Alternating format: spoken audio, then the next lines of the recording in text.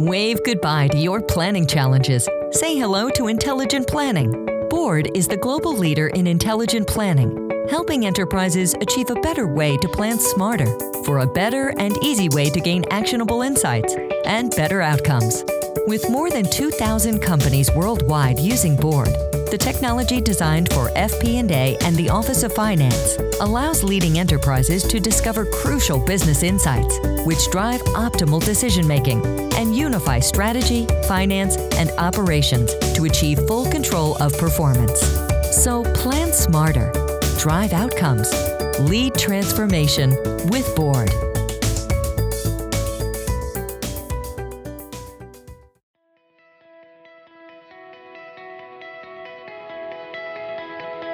Hi, this is Shivani Samaya, and welcome back to the Financial Executives Podcast. For the state of California, having oversight over the state's water supply is of utmost concern, especially on the back of recent climate-related events.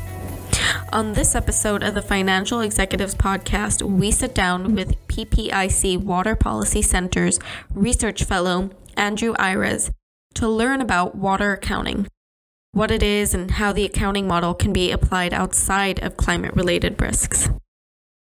Andrew, there have been stories over the last several years around California's changing weather and the state's access to water. How would you describe the current situation heading into the summer of 2023? Well, I think over the longer term, in the past few years and even a decade or two, we're really starting to see the increasing intensity of droughts in California. So not only are we getting less snowpack, getting less precipitation, the periods of drought are lasting longer, and they're also hotter. So when we do use water, for example, in irrigating agricultural fields, more water actually gets consumptively used from those fields. This is all creating challenges for water management. But this year in particular, where we're at right now, has sort of flipped the script on us. There's been record levels of precipitation and snowpack in some areas of the state. And at the current moment, we're more worried about flooding than we are about water scarcity in the near term. So heading into the summer of 2023, I think right now, top of mind is thinking about flooding, but also thinking about how do we manage some of this excess water, get it stored both in surface reservoirs and in groundwater aquifers to make things easier when the next drought does inevitably roll around.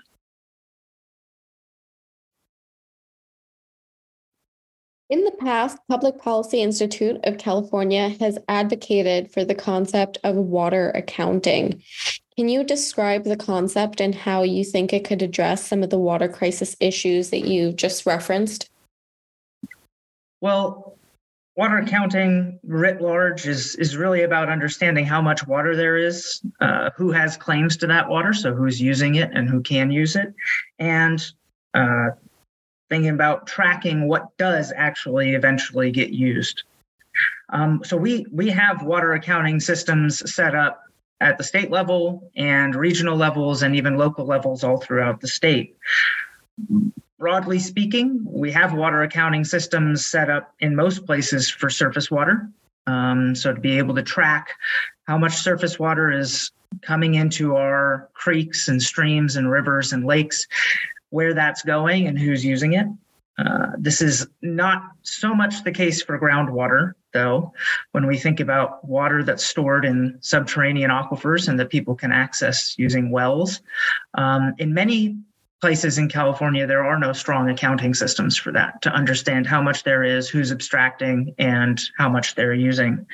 There are exceptions, though, on the groundwater side, and those would be in some groundwater basins throughout the state. There have been court processes to adjudicate rights to groundwater that delineate how much folks are able to extract and how much they're able to use, usually on an annual basis. And in some cases, this is leading to sort of relatively novel groundwater banking efforts where someone might be able to take some of their surface water that already exists that is already managed under a certain accounting system, put it underground into a groundwater aquifer, have it tracked volumetrically, they get a credit, and then later on they can extract it. So that's sort of the frontier in terms of what we're doing on the groundwater accounting side.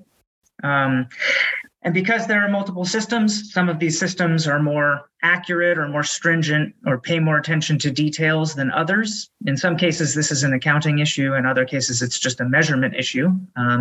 For example, there are multiple ways to measure how much groundwater someone is taking and using. And really what this is important for is not only keeping track of where the water is, but also enabling things like water trading and banking, which are going to be key for adapting to climate change moving forward.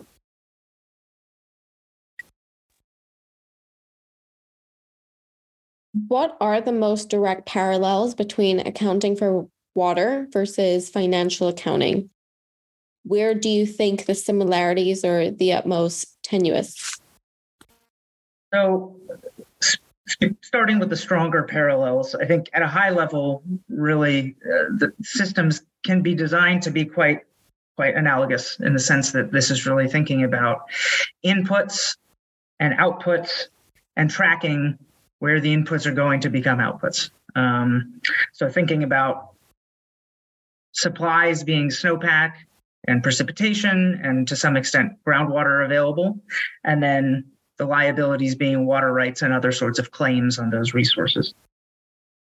To think about another specific example where I think there's an interesting analogy is that of inflation and evaporative demand. So as I mentioned earlier, things are getting hotter.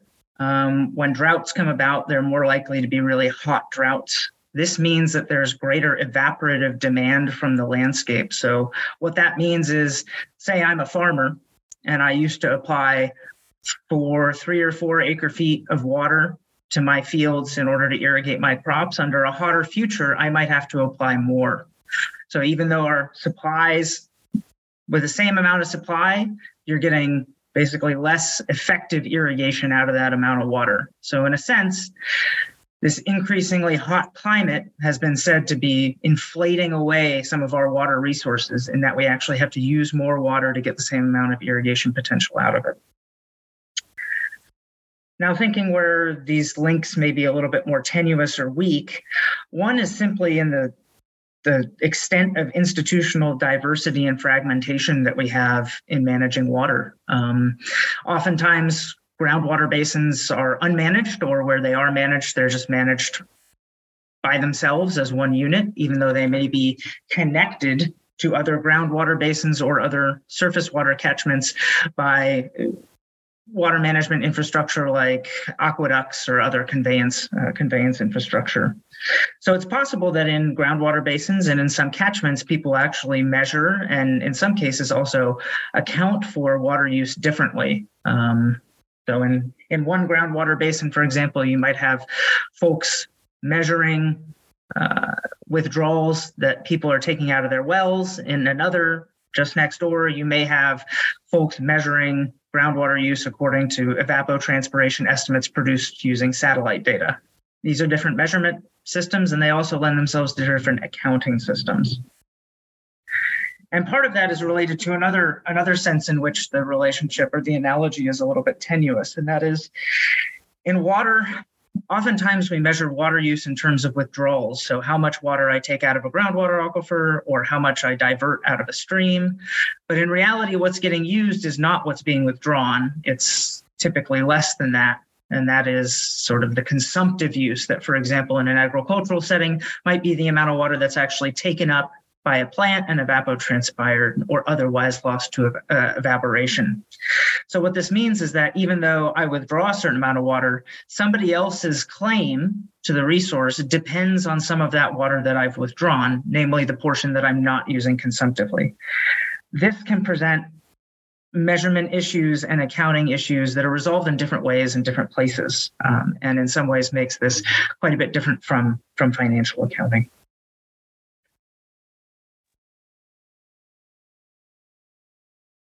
You mentioned that it might be a little different to financial accounting, but you do mention some financial models that are used, do you see any companies, governments, or other entities applying a similar framework?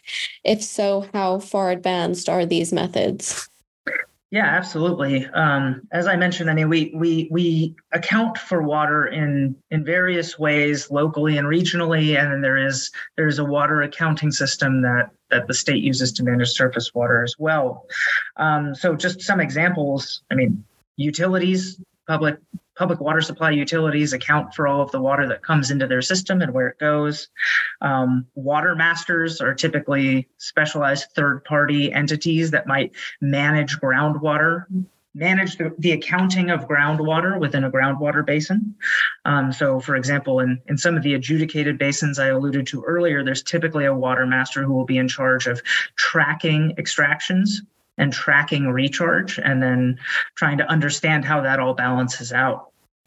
So one example of this is in the Mojave groundwater area, which is just northeast of the LA basin. And the Mojave Water District acts as the water master for that groundwater basin, tracking how much water is recharging the basin, tracking how much comes in through the State Water Project as imported surface water, and then also tracking how much water people are extracting from the groundwater basin with the intention and the goal of balancing those imports, recharge, and withdrawals in order to maintain the health of the basin. And this is especially important and has proved especially important in the past, where different catchments or different basins are receiving imported water from elsewhere in the state. So I'm thinking about especially the State Water Project. When water is imported over long distances, that's typically very expensive to do. There's a lot of investment in conveyance infrastructure, pumping capacity, things of that nature. And those who are paying to import that water want to be sure that when they do import that water, they know how much they're importing, how much they have a claim to, and where it goes in the basin so that they can retain their claims to it. This is a major motivation for the advancement of some water accounting methods, especially in Southern California. In terms of methods, these are becoming increasingly advanced very quickly, actually. So 20 years ago, it was very difficult to actually understand how much water someone may have been using consumptively on their field in an agricultural setting. And it's still not easy, but over the 20 years, we've developed new techniques for using satellite imagery and other climatological information and data to come up with models that can actually quite accurately estimate on any given field in California and elsewhere as well, how much water was consumptively used by crops on that field in any given time period. And, basically the major platform for disseminating this information right now is becoming a website or an effort called OpenET, which I encourage folks to go look at. You can use OpenET to track evapotranspiration of water on cropland across all of the Western United States from 2017 onward. This is really, I think, a part of the future of the technology of water measurement, and it's going to be, it already is being incorporated into new water accounting platforms and will likely be continue to be incorporated there for some time.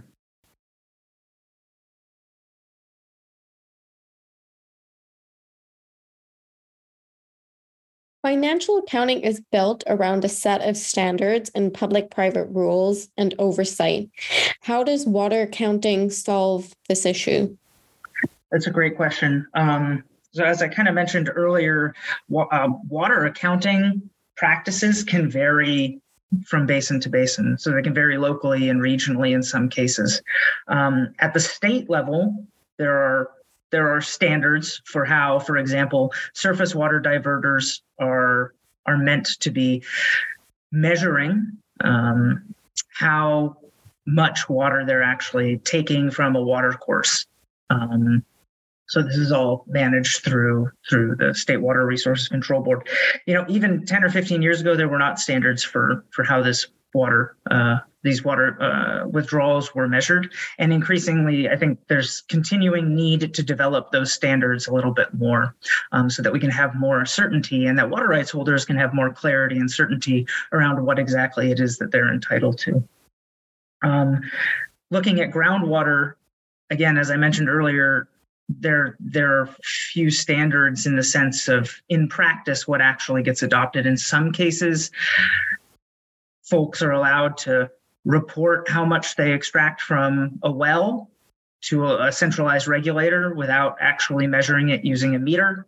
In some cases, meters are installed on wells that telemetrically report to a centralized regulator as often as every 15 minutes. In other cases, well water abstraction is not measured at the well site, but instead, as I alluded to before, satellite and climatological information is used to estimate how much water was used on cropland. And so there is quite a bit of diversity in terms of how these things are measured. And accordingly, when they're measured differently, sometimes they are incorporated into accounting systems differently. So, if you're in the example of the well water extractions, if you're extracting from a well and using a meter, you're measuring withdrawals. So in order to understand how much water you consumptively used, there needs to be some additional work done on the back end to sort of suss that out or subtract out the actual consumptive use from the water withdrawal. Whereas if you're using an ET-based measure, you don't have to worry about that because the ET is the consumptive use. So there's quite a bit of diversity, especially across localities and regions within California and more broadly throughout the West. Sometimes this is due to, greater stringency is driven by greater scarcity of water, but I think in many cases, there's still plenty of room for improvement.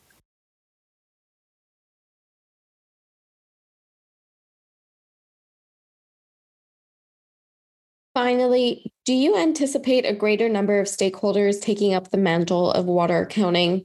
Where do you see the biggest possibilities, and perhaps what are the biggest opportunities here? Yes, definitely. So in the past, focusing on groundwater for now, in the past, the adoption of accounting systems at all and the improvement of accounting systems over time has been driven in large part by scarcity, sort of the recognition that the claims on the system or the liabilities in terms of people pumping exceed the recharge rates of these aquifers, and water tables have been drawn down for decades. In some cases, folks acted to create an accounting system and to allocate rights. More recently, in 2014, the state of California passed the Sustainable Groundwater Management Act. This, alongside the scarcity in many of these basins that remain unmanaged today, is going to drive the adoption of accounting systems. This is going to be really important, not only for helping to promote sustainable and efficient groundwater use in these basins, but also for creating an accounting system that's going to allow for groundwater banking. So the reintroduction or the introduction of surface water recharge into the groundwater aquifer that can later be extracted for use during droughts. This is a huge issue, even just right now in the summer of 2023. There's a lot of excitement around the ability to potentially capture some of these excess flows that we're likely to see. We are seeing now and will continue to see over the next few months derived from this record snowpack. Recharging that water could be great for our ability to sort of weather the next drought when we need to pump a little bit more from our aquifers and we wish there were a little bit more in there. Moving forward, that recharge is going to become more reliable and more efficient when better accounting systems are developed that allow folks who do the recharge to know that they'll have a credit that they can rely on and potentially trade when the next drought comes along. And there's increasingly also, it's clear that there's a need to further clarify surface water claims in the state of California as well. Those claims are known. We know who has the claims, but in many cases, there's still lingering uncertainty and potentially some dispute about the exact volume of those claims, how much water they would be allowed to take, under what conditions. And so there's a need to clarify some of that as well. So, the accounting is already there for surface water, but it could stand to be improved quite a bit.